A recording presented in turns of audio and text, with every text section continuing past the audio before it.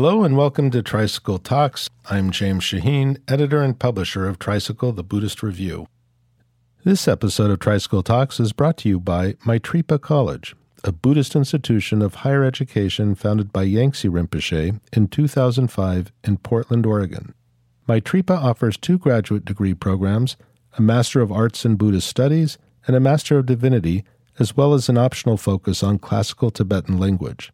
Founded upon the 3 pillars of scholarship, meditation, and service, the Maitripa College curriculum combines Western academic contemplative learning with traditional Tibetan Buddhist disciplines.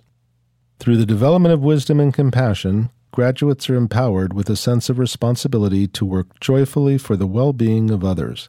They become agents of positive change in the world and are shaping the development of Buddhism in the West as scholar practitioners, chaplains, professional translators, doctoral degree candidates, leaders in the nonprofit world, educators, and more. We invite you to join them to make your practice your life. Visit www.maitripa.org to learn more.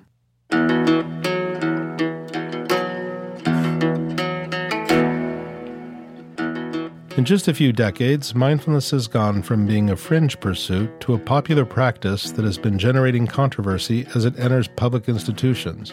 Some critics argue that mindfulness meditation can't be separated from its Buddhist roots, and that bringing it into schools violates the separation of church and state. But proponents insist that the practices being taught are entirely secular and can help improve attentiveness and reduce stress.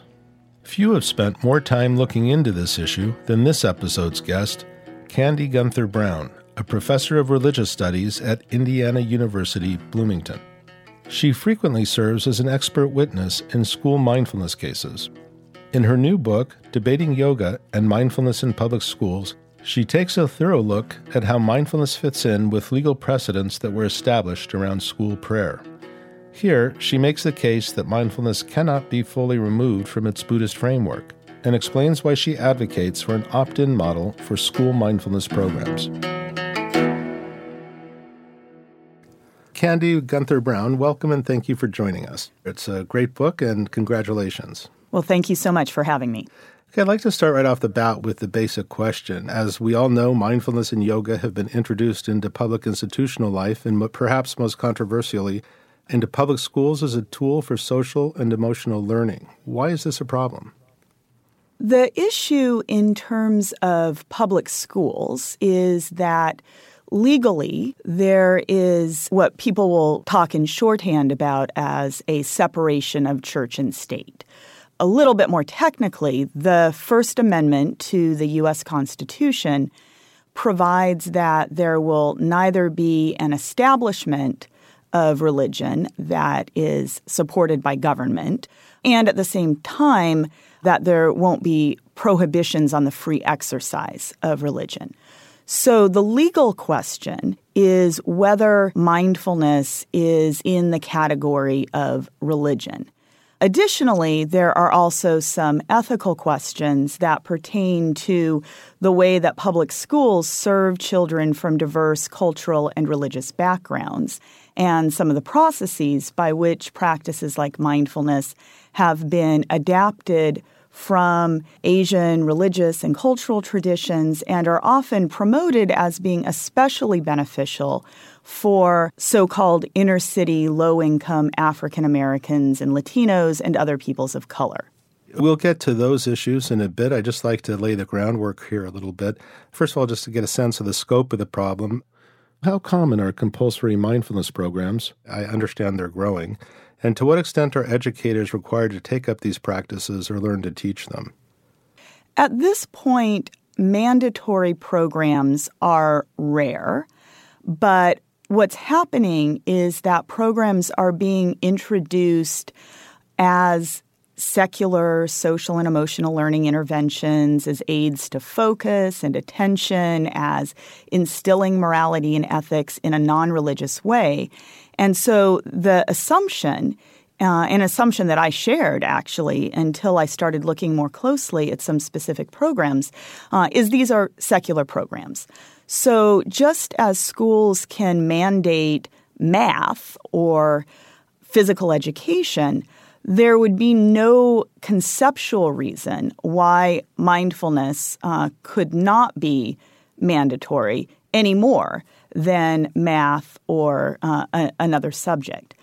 There are programs, and I think an increasing number of them, where it can be quite difficult to opt out of the program. And an opt-out has to be often very intentionally requested, especially when programs are presented as a part of the school culture. There may be practices that are led over loudspeaker announcements or by an individual classroom teacher, sometimes several times a day. And sometimes there are encouragements to engage in the practice, even when it's not the formal period of mindfulness. And so students are exposed to mindfulness, even if it's not explicitly coerced. Now, there also are some statements of intended mission by a number of the prominent programs where the goal is mandatory mindfulness. Additionally, I have come across cases where school teachers have lost their jobs because they refused to be a part of a mindfulness program, even if it was for the reason that a history of post-traumatic stress disorder made mindfulness something that induced anxiety and stress rather than relieving those conditions. So the issue here really, though, is you make an argument that these practices may be secular, but they can also be, and they are, both secular and religious. Can you explain that? So I think a lot of people have the assumption that there are two boxes that you put things into. You either put it into the religious box or you put it into the secular box. And I think a very good case can be made that mindfulness has secular contexts and purposes. A lot of the reason that educators are eager to embrace mindfulness is that it has reported scientific research that indicates that there can be benefits for stress reduction, for focus, and for mental and physical health. And it is presented often without a lot of the terminology that is generally associated with religion. So a lot of mindfulness teachers are not using the word meditation. They're not using the word Buddha or Dharma or even spirituality. But what gets missed is that religion is not just about words and belief statements. Religion is often embodied in practices. And even when you subtract certain vocabulary or you add other vocabulary, terms like neuroscience or social and emotional learning, that doesn't necessarily mean that religion disappears from the picture.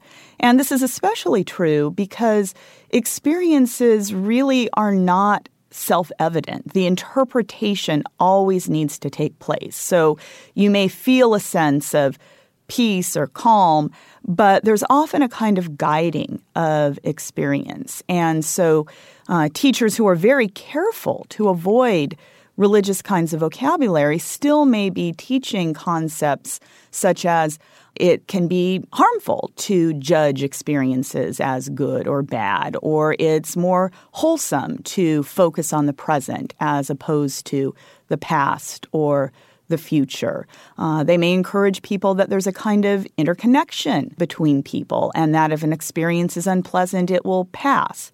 Well, these encouragements draw upon a set of assumptions and values that have a particular resonance in some religious traditions more than or in different ways than in other traditions. And so even with removing vocabulary, there still can be a communication of particular assumptions about the nature of the self and of the world and about experience itself.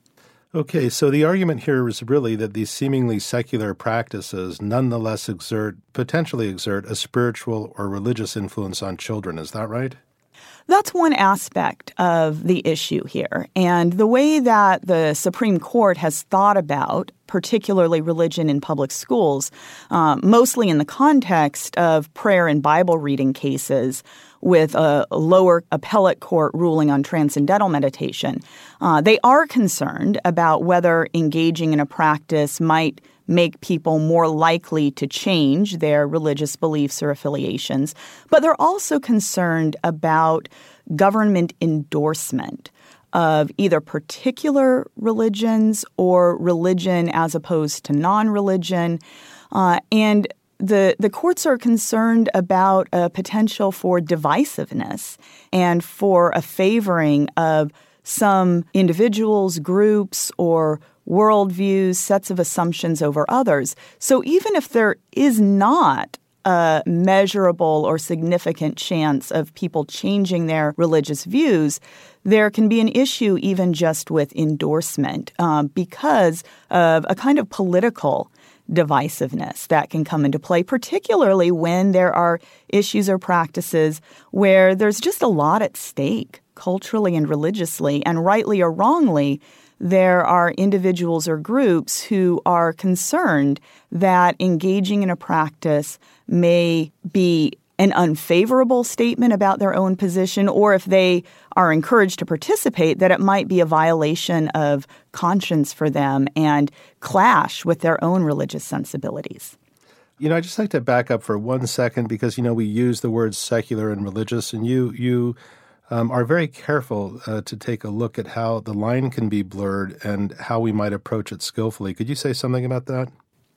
So there are a lot of different definitions of terms like religion, spiritual, secular, or even science. And so one of the things that the book does is it walks through the complexity of those definitions and really the difficulty of having any one hard and fast definition. But what we have in the U.S. legally is a court system where the role of the courts when there's a controversy and at policy level, a role of, say, school districts is to mediate competing definitions. And so in the law, the way that this has worked out is sometimes individuals will say, well, to me, this practice is secular, whereas a lot of other people will say, well, to me, that practice is spiritual or it's religious. And so there's this kind of mediating role. And so one of the significant court cases in this regard was a 1979 case over transcendental meditation called Malnak v. Yogi, in which the promoters of transcendental meditation claimed this is science, this is not religion. And the court found, well, that's a subjective interpretation. In fact, it's an interpretation that's motivated by trying to get the practice into public schools and to get funding from the government for that practice. And so the court found over the self-identified claim that this is not religion, that it was, for legal purposes, religious. Another follow-up kind of case, also at the appellate court level, United States versus Myers, which was a 1996 ruling, reached, in a sense, an opposite finding, where an individual was claiming that Church of Marijuana was a religion and therefore there should be protections.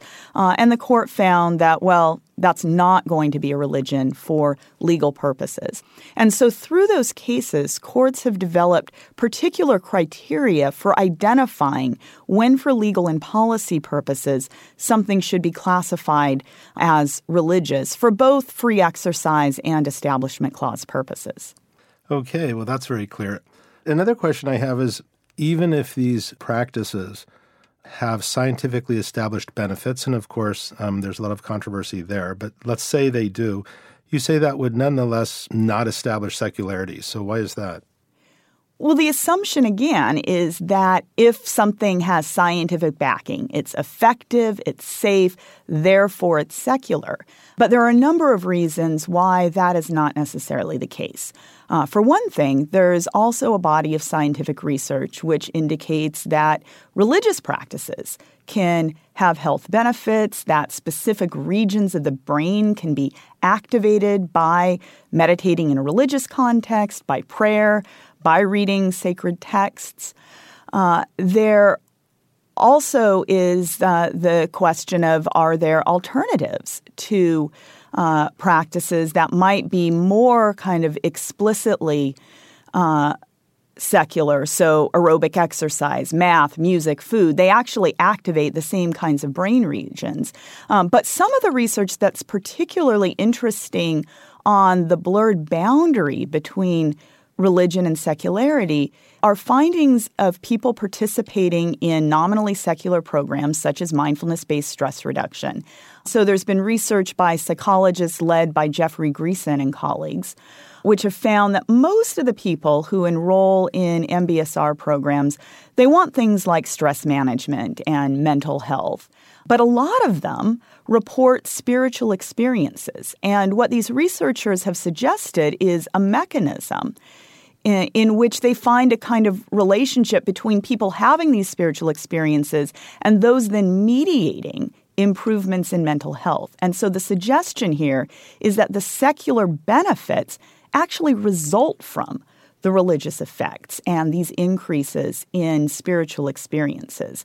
There's also research that suggests that the longer people participate in meditation and the more intensively they participate, they're less likely to be monotheists or religious nuns, those who don't claim an affiliation, and they become more likely to identify as Buddhist or with all religions or to in some way change their affiliations. And so there's evidence that indicates that even participating in intentionally secularized practices, there can be a kind of religious experience that takes place through those very same practices. You know, in the epigraph to your book, you referred to something you've referred to before. I think you may have in our own magazine.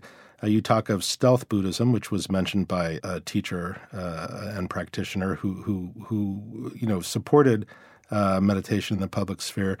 And also, after yoga survived a court challenge in a California school district, there was talk among its proponents of a Vedic victory. So these are pretty overt biases, and there's a covert agenda here is the implication, I would think. But not everyone has this agenda. Is it fair to paint everyone with the same broad brush? I mean, there are obviously people who want to bring these practices into the schools or into the public sphere who know very little about Hinduism or Buddhism. How do you view that? Yeah, I think that's a very important point. So there are prominent, influential promoters of practices who use this language of stealth Buddhism or Vedic victory. These are not my terms. They also use terms like skillful means or a Trojan horse or a script or a disguise. But I think that there are a lot of people who are bringing programs into school or business or military or prison or other kinds of public contexts where there is no kind of agenda of trying to sneak religion into schools. They've probably had personal benefits that they've experienced from these practices. They've read the scientific literature, and their best interpretation of it is that it confirms the effectiveness of these practices. There don't seem like a lot of other options from their perspective, and so why not give it a try? And the issue here is that things can seem self-evidently true. So wake up and experience reality directly and just see what's real, explore your own first-person experience. And it can all seem very kind of just intuitive, that this is just obviously how other people will experience things, whereas these are actually interpretations of experience that get framed in particular ways, and there can be a kind of inadvertent conflation of ideals that may be grounded in Buddhist assumptions or other kinds of religious perspectives, and that get just blended into what is assumed to be universal. And one of the complexifying issues here is that a lot of the promoters of these programs tend to be relatively wealthy, sometimes very wealthy, European Americans who make assumptions that their own favored meditative practice must be good for other people. And sometimes what gets reflected is this combination of religious values with just American elite values of things like individualism or freedom of choice or personal fulfillment. And there's this assumption that everyone's going to just converge on this universal ideal whereas actually it's a much more culturally specific and even contested kind of ideal. You hinted at what I'm going to ask you in a moment, and you're sort of touching on it again, so I'll just jump ahead and ask you. There are two related issues you bring up that I think are very important. One is cultural appropriation, and the other is cultural imperialism. Can you say something about how those figure into this issue?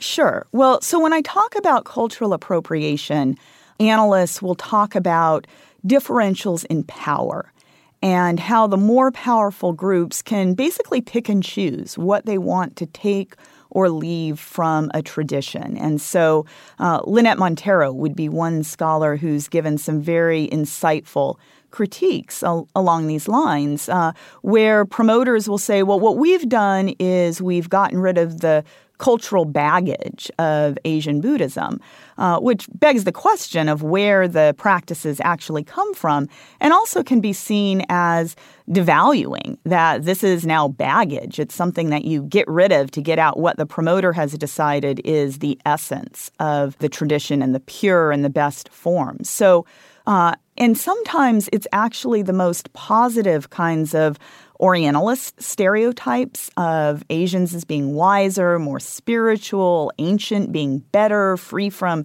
technological corruptions. Those are sometimes the stereotypes that are the easiest to overlook. And so there can be a kind of stereotyping and a blunting of individual distinctions and also blunting of some of the goals of practices that come out of traditions. And so one line of critiques is that this isn't actually right mindfulness, this is wrong mindfulness. And so the goals to which traditions are placed can sometimes be pretty fundamentally at odds with the goals that were articulated in the development of traditions. So that's on the angle of the cultural appropriation. Cultural imperialism would then be the assumption that is sometimes made that the people who will most benefit from mindfulness practices are people of color, low income, in, quote, inner city sorts of settings, who are portrayed as defiant, lacking the capacity to self-regulate, who need to have resources given to them.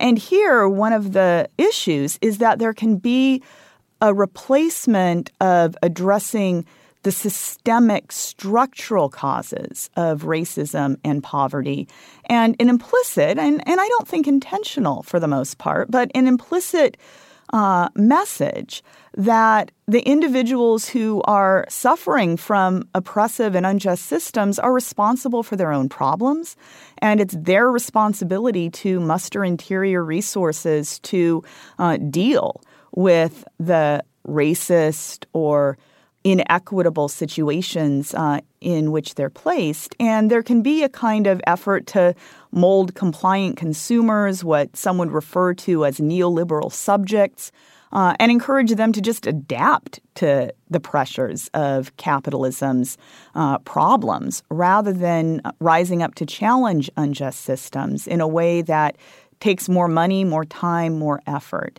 And particularly, there can be this effort to use mindfulness for behavior management. And as Funi Su says, the problem here is that it's especially Black and brown boys who are targeted for a kind of racial disciplining based on negative stereotypes. And so there are both the positive stereotypes and the negative stereotypes, but both of which end up being what some critics would call a kind of hegemonic exercise of power, where the interests and worldviews of a particular social group are being expressed as that of the entire society. And this then leads to a kind of cultural evolution narrative of convergence on this supposedly universal type that's really supporting the interests of fairly elite groups more than the interests of the rest of society. So a question I would have, putting aside the issue of the Establishment Clause, which is, of course, central, but putting that aside for a moment, is teaching these practices, say mindfulness meditation, in those schools that you referred to, does that work against addressing the larger issue of social justice, or can they work together? I think that theoretically, And sometimes practically, they can work together. And there's actually been quite a lot of interest and effort in recent months and years to have a very kind of socially informed, kind of socially justice-aware kind of version of mindfulness. So certainly there are efforts by some promoters to bring those things together. There are questions, I think, that are still to some degree open questions about whether there's an undercutting of the efforts for social change depending on how mindfulness is being taught. And if individuals are getting the message that really they are the problem, and so there may be these other efforts to take care of some of the structural issues, but still the message is getting across that you should just become more kind of even-keeled, even-tempered, just kind of get calm, reflect. There can be a kind of working against those social goals and ideals. But I think it does matter how the programs are being taught, and some of them are more problematic than others.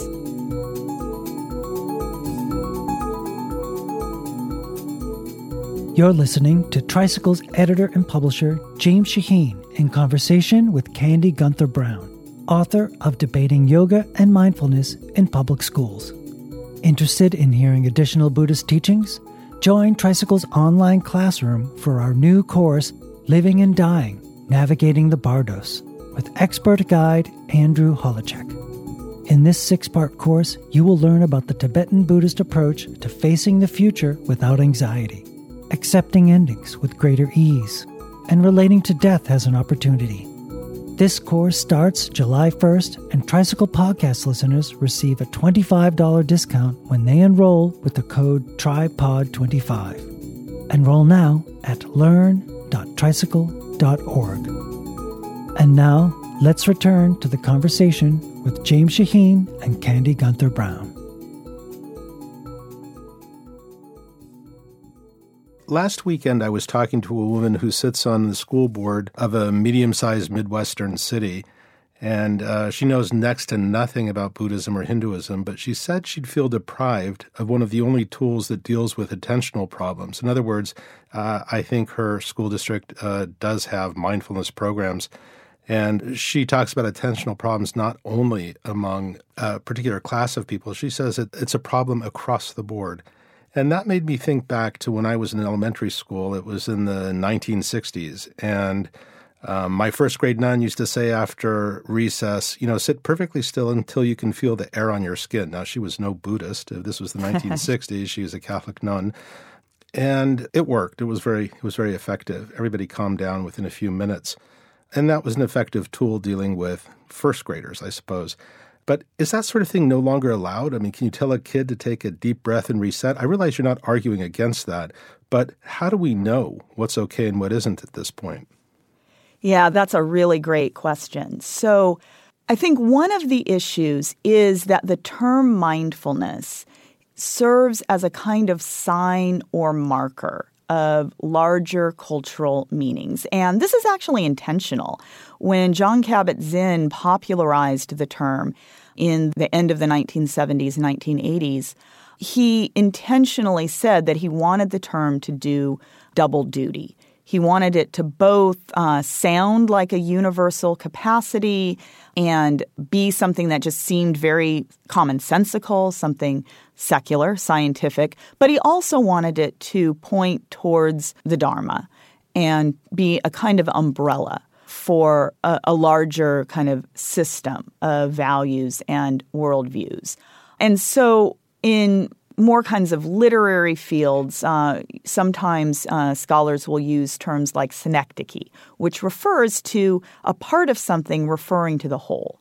And I think that that's one of the ways that the term mindfulness can function. Psychological research on advertising reaches a similar kind of conclusion that there can be a kind of brand extension advertising. So even if you have the secular version, that can point towards the larger version. And this is something that proponents of mindfulness have noted, that you simply Google the term and it doesn't take very long to find quite explicitly Buddhist resources, teachings, books, retreats, and so forth. So one of the issues is, I think, when you start to use the term as the marker for practices that are beneficial in some way.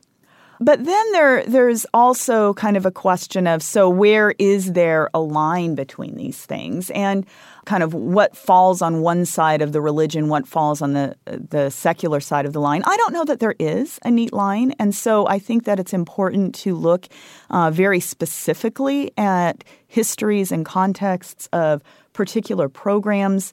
But kind of to the larger point that's being raised by this school board person that you were speaking to, it really has to do with where the practice and under what circumstances it's being promoted. It's never been my position that mindfulness should be banned. The question is how and by whom and when and where it's being offered. So certainly students, teachers are free to engage in mindfulness in all kinds of non-school settings.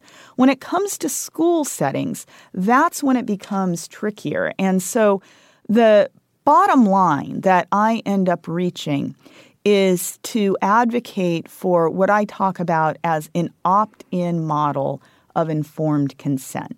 So, Candy, why do you think it's important that we follow a model of opt-in rather than opt-out?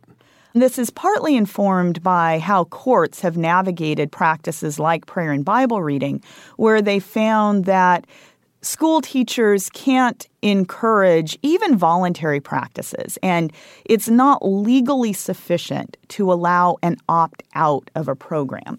And this makes sense in the sense that when someone has to decide whether to opt out, they have to indicate perhaps publicly in front of their peers or their absence will be noted. This plays on inertia, on herd instincts, respect for authority, and peer pressure, that others will know when someone is absenting themselves. And so I think you can get better informed consent if you have a kind of opt-in model. Now, this can be frustrating for program promoters because you're going to get more participation if it's an opt-out program or if you just don't even set up the opt-out provisions to start with. But that's actually points to the importance of a system that will better ensure that it really is a voluntary program. And so this then is related to kind of the question of informed consent. And so this is an ethical and a legal theory. It's well known in medical contexts these days that providers of a service have an affirmative obligation to provide enough information for people to decide whether the practice is appropriate for them, given their own values and beliefs, their goals, their priorities. So this would include, for mindfulness, a disclosure of the strengths and the limits of scientific support, risks of challenging or adverse effects, potential for religious or spiritual experiences through participating in the practice, as well as a disclosure of contraindications, such as a history of PTSD or trauma or abuse or depression, suicidality, addiction, or other kinds of psychological disorders, as well as a disclosure of alternatives, things like other kinds of social and emotional learning interventions or cognitive and behavioral therapy. So it's partly a matter of disclosing those kinds of medical and emotional and physical issues, but also disclosing connections with the development of the term mindfulness and its popularization in American culture and its ties to right mindfulness and the Eightfold Path. It would involve transparency about what exactly has been changed, what's been removed, what's been modified, what's stayed the same. It would also involve a kind of disclosure of the personal affiliations of the people promoting the programs. Many of the prominent leaders of mindfulness and education programs do have explicitly Buddhist affiliations. And you could make this kind of argument for transparency kind of from Buddhist perspectives as well in terms of what right mindfulness is, right intention, right speech.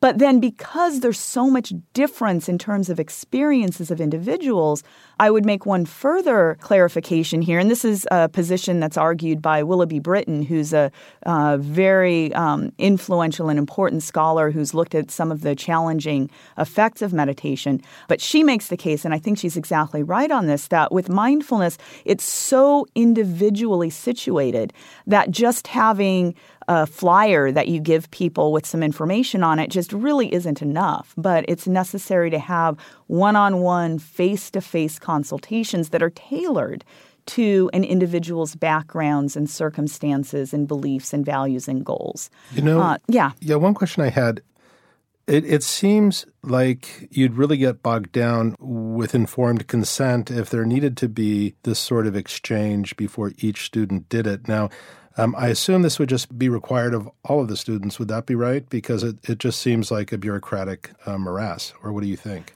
Well, I don't think that it needs to be a bureaucratic morass. And so, even the Center for Mindfulness has this a part of their practice. They do actually have sit-down, one-on-one consultations with individuals who are a part of the program. It doesn't have to be an hour-long conversation necessarily. Right. There can be literature distribution. There can be group instruction.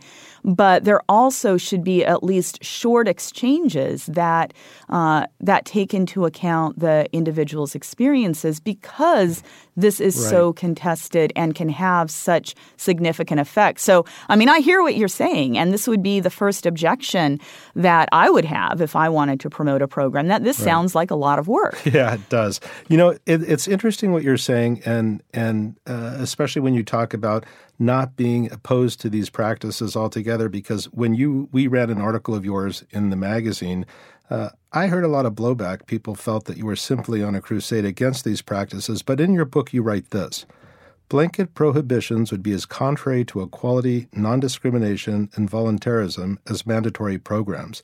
In other words, your objection is religious endorsement and coercion per the Establishment Clause. Is that a fair description of how you feel about this?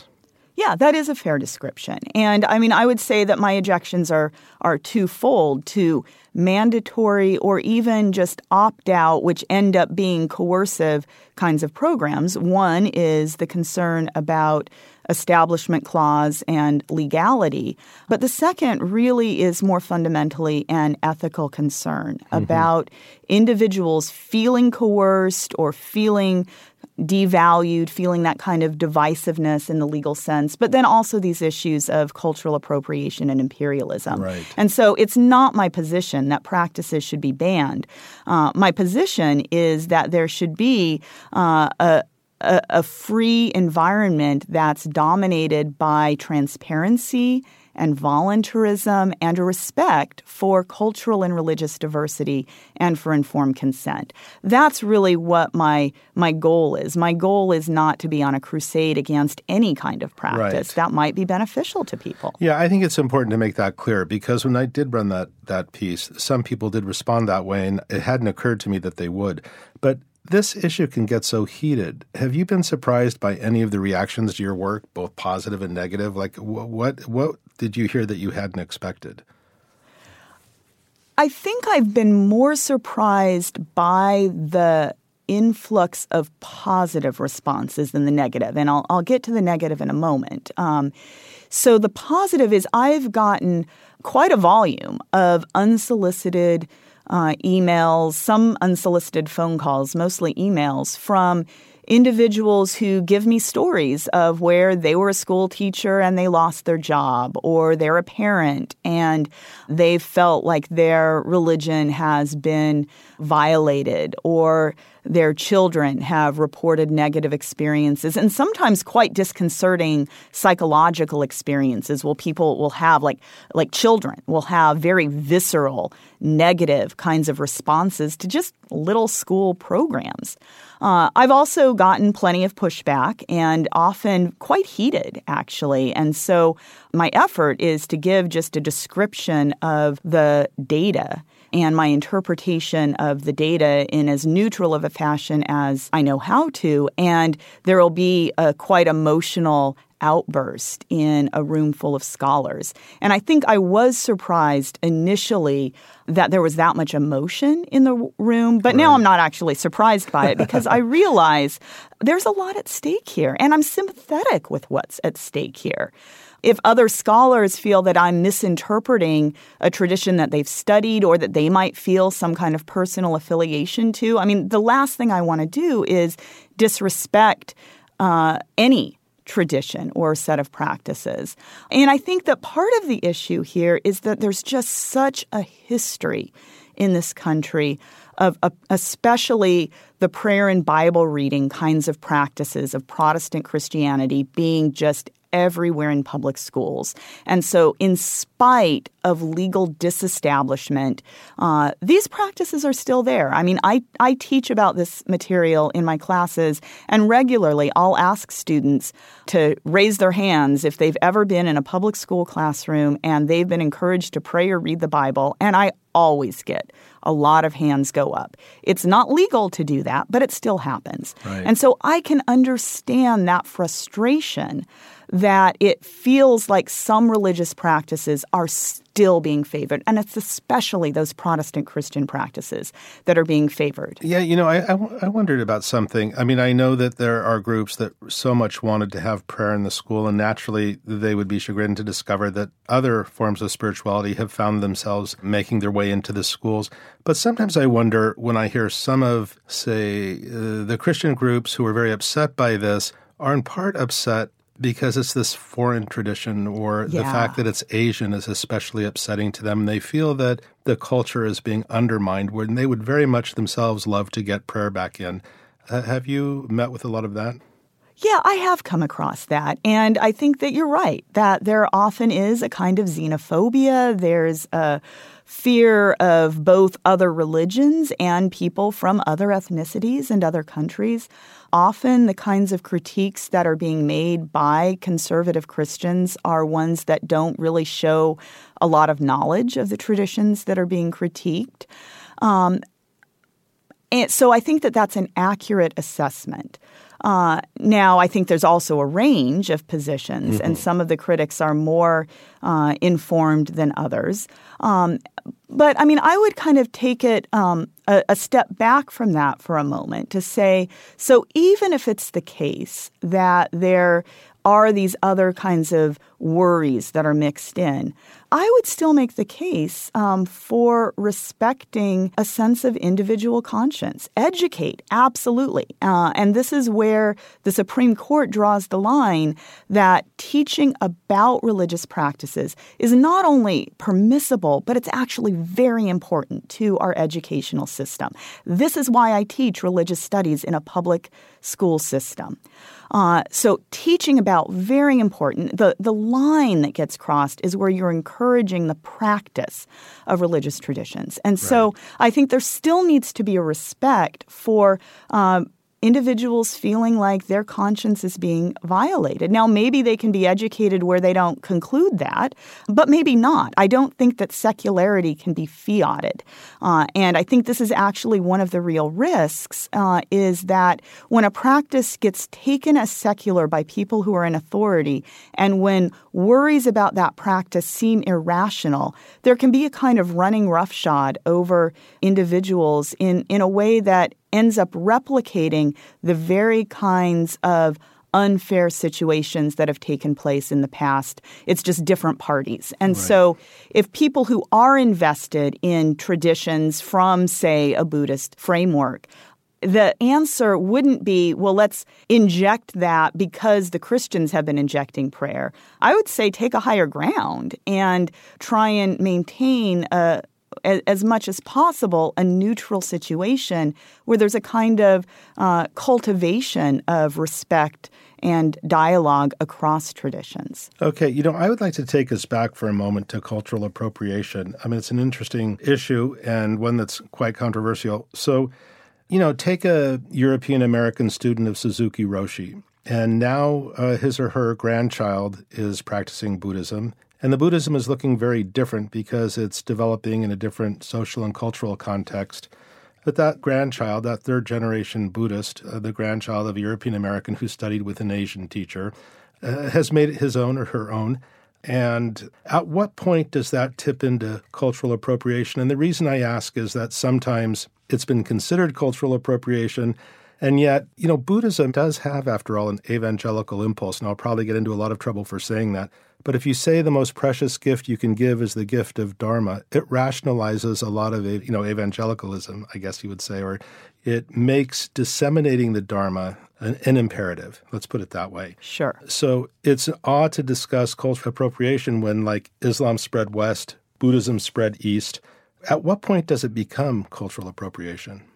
Sure. I mean, that's another great question. And one of the issues here is that there is no such thing as a pure tradition that keeps constant over time or across place. And there's been really rich historical work that's been done by other scholars on the process of the historical transmission of Buddhism and the way that it's changed to adapt to different cultures and different contexts. And there are certainly quite a number of Buddhists who would say that that's exactly how it should be, that this is how to be effective, and that would be skillful means in terms of adapting a tradition in order to fit the audience. So one of the places where we get into the territory of cultural appropriation does, I think, have to do with when it's wealthy European Americans who are picking and choosing. Wait, just be clear. Yeah. Picking and choosing what?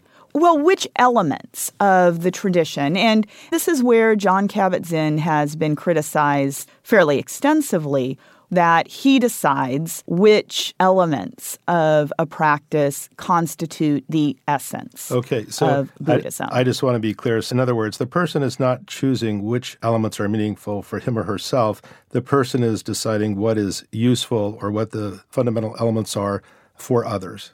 Yeah, that is the important distinction that I would make here. I mean, individuals are always deciding which elements are going to be useful for themselves. I think that's just kind of how people work in the messiness of lived experience. But it's particularly when there are conclusions drawn, and I mean, it's not only Kabat-Zinn, but people like Sam Harris, for instance, to use terms, and this term is used by both Kabat-Zinn and by Harris, that it's the cultural baggage of Asian Buddhism that should be left behind so that this can be Americanized, made modern. Well, the assumption here is that we have no baggage of our own. I mean, exactly. That's the assumption, right? Yeah, and that this merger then with these often quite elite American ideals are going to make this original tradition, if you could ever isolate that thing, purer and better and more kind of relevant to a culture. So I don't think that it's change in and of itself, whether that's generational or historical, cross-cultural, but it's when there are these differentials in power dynamics, and when there is this kind of additional aspect of what Jane Iwamura calls virtual Orientalism, this kind of stereotyping and this kind of hegemonic exercise of power where it becomes an issue. It's not the change in and of itself. Yeah, I think what you're referring to is somebody who's saying, here's the essence of Dharma, it's good for you, and we're going to teach it to you. And the student really has no role except to sit passively and receive that teaching. Yeah, I think that's exactly it. And I mean, this is where one of the examples that I give in the book is the 2012 film Room to Breathe, which follows Mindful Schools co-founder Megan Cohen as she's teaching African-American and Latino children in San Francisco and uses the language of defiance of the students. And there's a scene in the film where she asks the students, how many of you really don't want to be here? And she asked that because there's so much, quote, defiance in the room. And several students raise their hand and they're temporarily ushered out of the room, and then they're forced to come back into the room and do the practice once the rest of the room is in line. And so even though they took the stand of being willing to identify in front of their peers by raising their hands publicly, they said, we really don't want to do this practice. They tried to opt out, and they weren't actually allowed to opt out. Wow. And I don't question the motives of mindful schools or of Cohen specifically, right? I mean, she's trying to go into a place where there's a lot of need. She's persevering even when she meets resistance. She's feeling frustrated. But she's also assuming that she knows what they need and more than they do, even though they've clearly expressed what they want and what they need. And part of the issue here is that if you look statistically, African Americans and Latinos on a statistical level tend to be more religiously active and more predominantly Christian than tends to be the case for those who are promoting programs in school contexts. And so you get this clash then of goals and values. And so many of the students in that classroom, they may already have had resources that they thought were as effective as possible, right, given the structural injustice of their situation. Candy, this has been a great conversation, but we're just about out of time. Is there anything you'd like to say before we close? Well, I think the main thing that I want to emphasize is that the problem here is not mindfulness. I don't see mindfulness as a problem. My concern is to promote the values of transparency and voluntarism and just a real respect for the range of religious and cultural traditions of this country and of the public school system. And as I've looked at a lot of school programs for a number of years now, it seems to me that the best way to do that is to work more intentionally towards this model of opt-in informed consent rather than simply assuming that mindfulness is always secular or always beneficial. I think we need to keep the conversation open. And so that's where I hope I'm encouraging more kind of questioning of assumptions and more discussion of what I think are just very important issues for all parties concerned. Candy Gunther Brown, thanks so much for taking the time to speak with us today, and we're all looking forward to the book. Thank you so much. You've been listening to Candy Gunther Brown discuss her new book, Debating Yoga and Mindfulness in Public Schools, on Tricycle Talks. To hear more episodes, visit us at tricycle.org/podcast. Tricycle Talks is produced by Paul Ruist at Argo Studios in New York City. This episode is sponsored by Mindfulness College. I'm James Shaheen, editor and publisher of Tricycle the Buddhist Review. Thanks for listening.